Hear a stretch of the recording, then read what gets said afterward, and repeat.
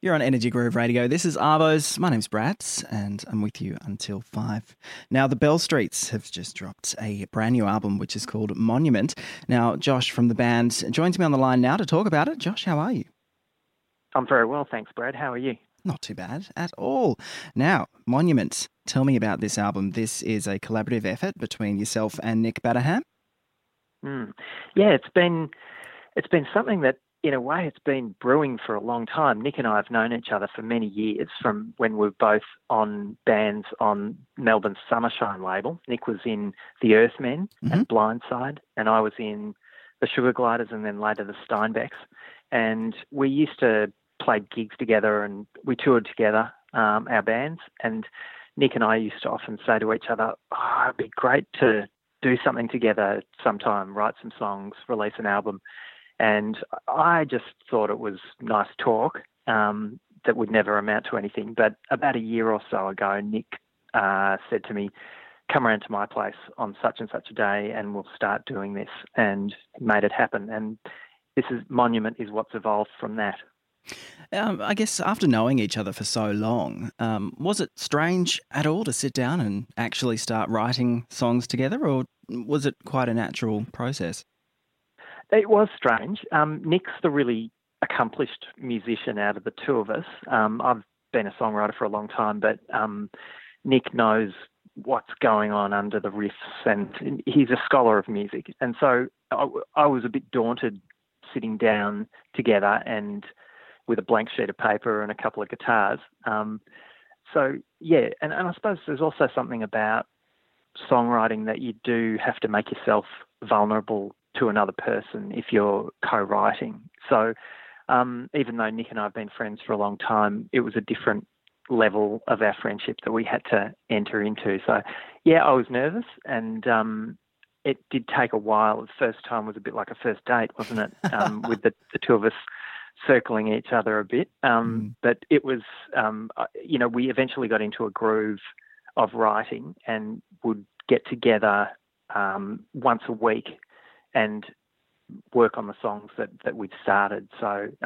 it developed into a very fruitful friendship. Did you learn anything new about Nick in the process that perhaps you didn't before? Because it sounds like you guys, obviously having worked together for such a long time, you're obviously quite respectful of each other and you admire each other's work. Yeah, no, I definitely learnt things about Nick. I mean, I've known about his proficiency as a guitarist for a long time, but I guess just learning about how sensitive he is to other people's feelings, and just that he's very astute in detecting what's going on when people talk. That sort of insight,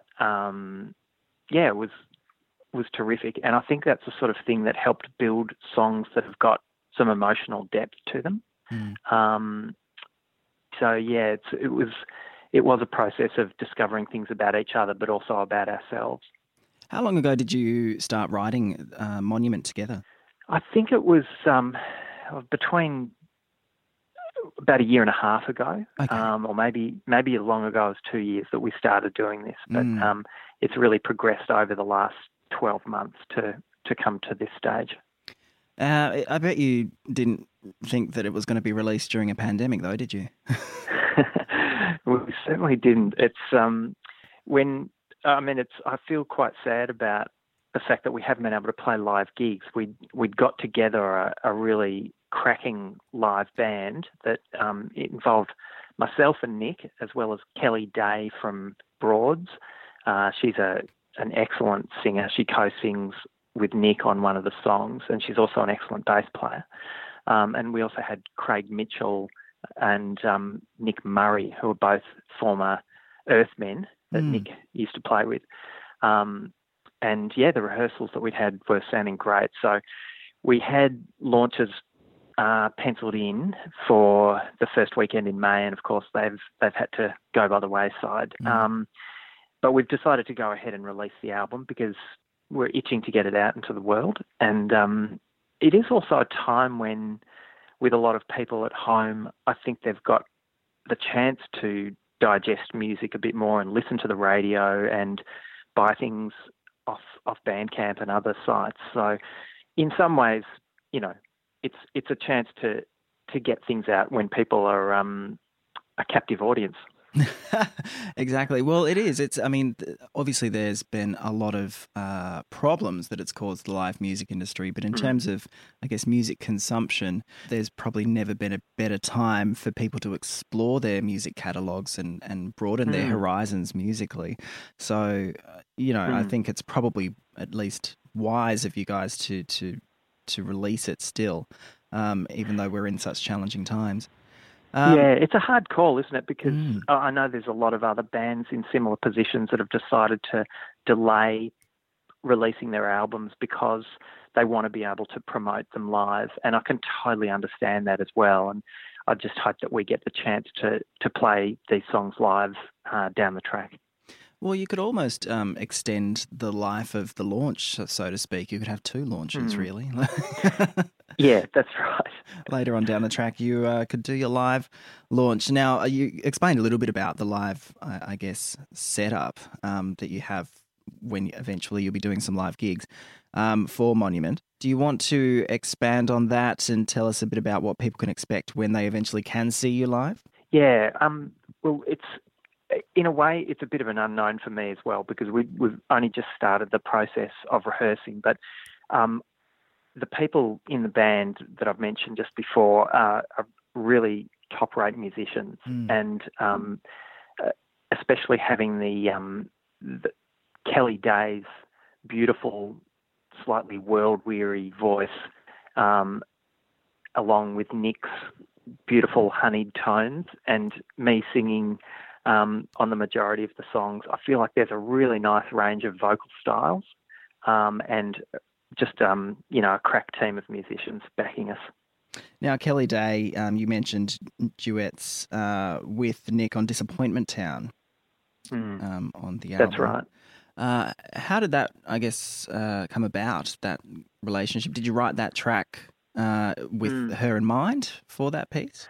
Yeah, I've always been sort of slightly attracted to duets, but also slightly repelled by them. They can be so cheesy. They can be a bit naff if they're done that way. And I guess I've always been tempted to try to write a good duet. I mean, when they work, they're quite irresistible, aren't they? If you think of some of the Lee Hazelwood, Nancy Sinatra tracks that really work well. Anyway, so I had a crack at writing a duet, and Disappointment Town is the result of that. And I felt straight away that it would be good for Nick's voice, not mine. And Kelly Day was the first person that we thought of when we started talking about who would be the other voice on it. And when we asked her about it, she said yes straight away. So that was a real thrill. And it's really excellent to have her contributing to this album. How does it, I mean, I'm not a musician, so I really don't get the privilege of getting these feelings or sensations, but when you write a song and you hear other people performing it and everyone seems to be on the same creative page and understanding what you're trying to create, how does it feel when the final product comes together? Oh, it's a thrill, that's for sure. I mean, in the process of recording the song, there's a lot of work involved and different ideas, some that have to get thrown aside because they're not working. So it's not always exciting. But when you get to the point where you've got something and everyone can see that, yes, it works, it fits together, and it actually can touch people, yeah, that's very exciting. And you're no stranger to songwriting. Obviously, you've been with the Sugargliders and the Steinbecks. So where does the Bell Streets, this album, where does it sit in your heart in comparison to those other projects? Well, with the Sugargliders, my brother and I started that band when we were teenagers, and it was very much an expression of who we were at that time. Right. And the Steinbecks was also with my brother Joel, and with and with lots of other people that have collaborated with us over the years.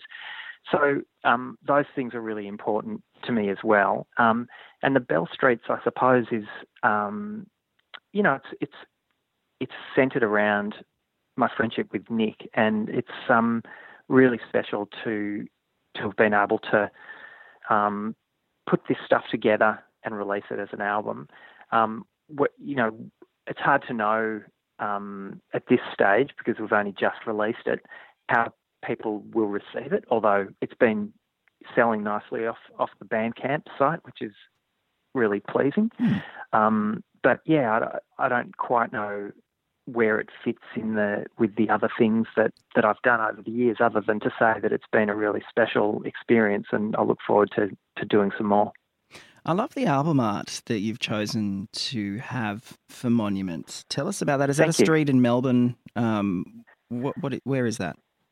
Yeah, it's actually the name of our band, the Bell Streets, we chose because Bell Street is a really significant road in the northern suburbs of Melbourne. It runs from east to west, and in some ways it's a bit of a dividing line between the inner city hipsters and the beyond.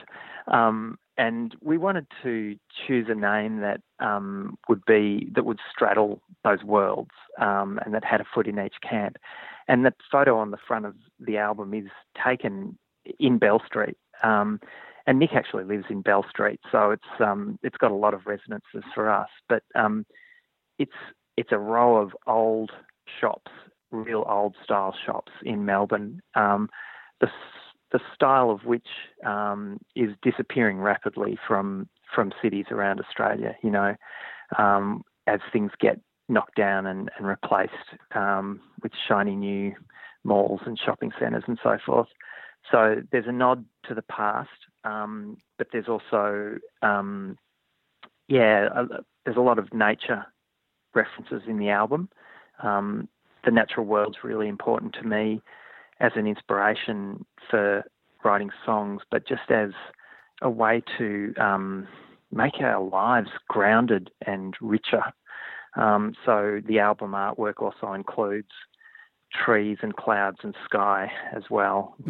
I like your point about the buildings. I mean, they are, I guess, a dying breed as such, because every time I visit Melbourne, it seems that there's new, shiny, amazing buildings popping up that all look like they're trying to make a statement, whereas there's something quite modest about the old-style rows of shops that you find in certain streets of Melbourne.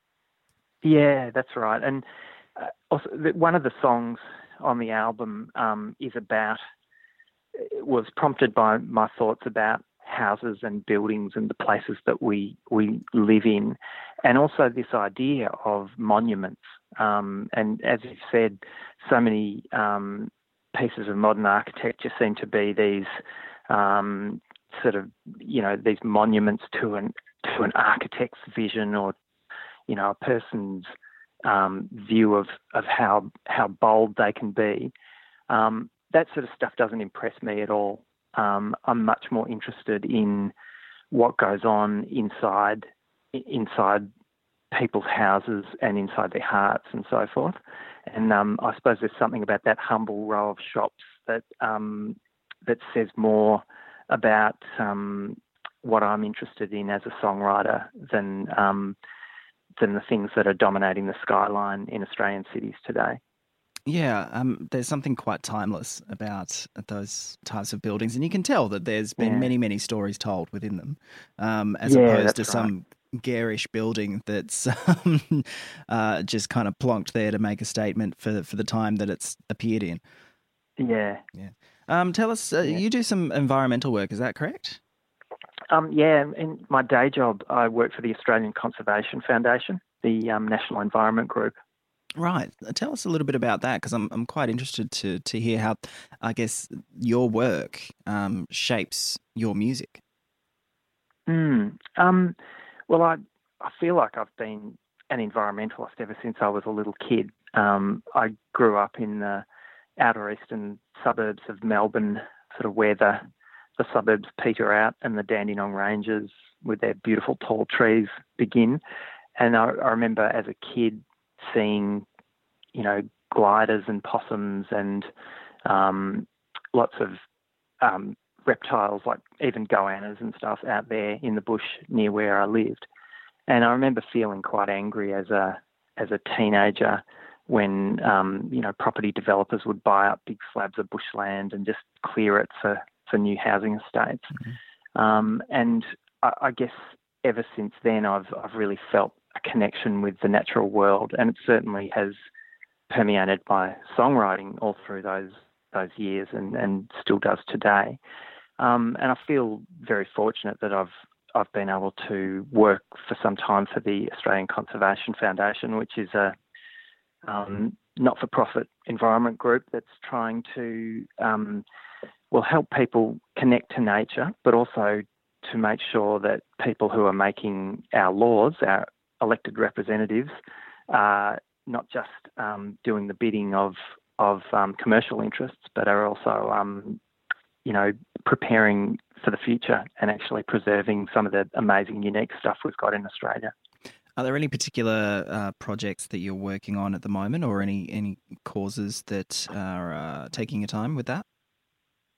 I mean, at the moment, there's so much talk about rebuilding our economy after the COVID-19 stuff, and I suppose we have to make choices now about how we rebuild. And yes, we can go back to, fossil fuel industries that have created a great amount of wealth for our country in the past, or we can choose to rebuild in a way that is going to tackle the climate crisis as well as the COVID-19 economic crisis.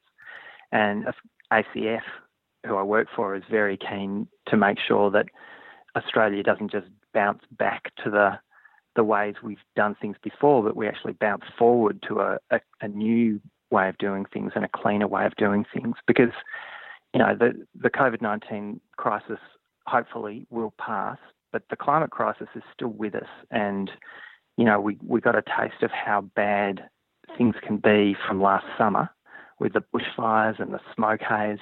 And that stuff's not just going to automatically go away. We're going to have to tackle it. And yeah, that's a big part of the work that I'm involved in. Yeah, I mean, it's a very interesting time that we live in, especially, I guess, seeing that this pandemic has obviously, taken over the zeitgeist of people are basically just, that's the forefront of their minds at the moment. And so, but it is also interesting to see that it's a time that people are taking stock and having a look at what is actually important in life. I know a lot of people I know, it's almost taken a weight off their shoulders in terms of that whole rat race. I think that too. I think there's something about going back to the basics, which is quite life-giving. To know that, even though there's so many things we can't do at the moment, the things that are really important, a lot of them we can do. And it's been exciting to see people getting back into growing things in their back gardens and making their own bread and, just reading more and things like that. So, yeah, it's really interesting how it can affect us on a personal level. And maybe as a society, we can go back to basics as well and do the stuff that's really important and do it really well. All right. Well, Josh Meadows, that's all we have time for, but thank you so much for taking the time to speak to us today about Monument. Congratulations on it. Thanks very much, Brad. It's been great to have a chat.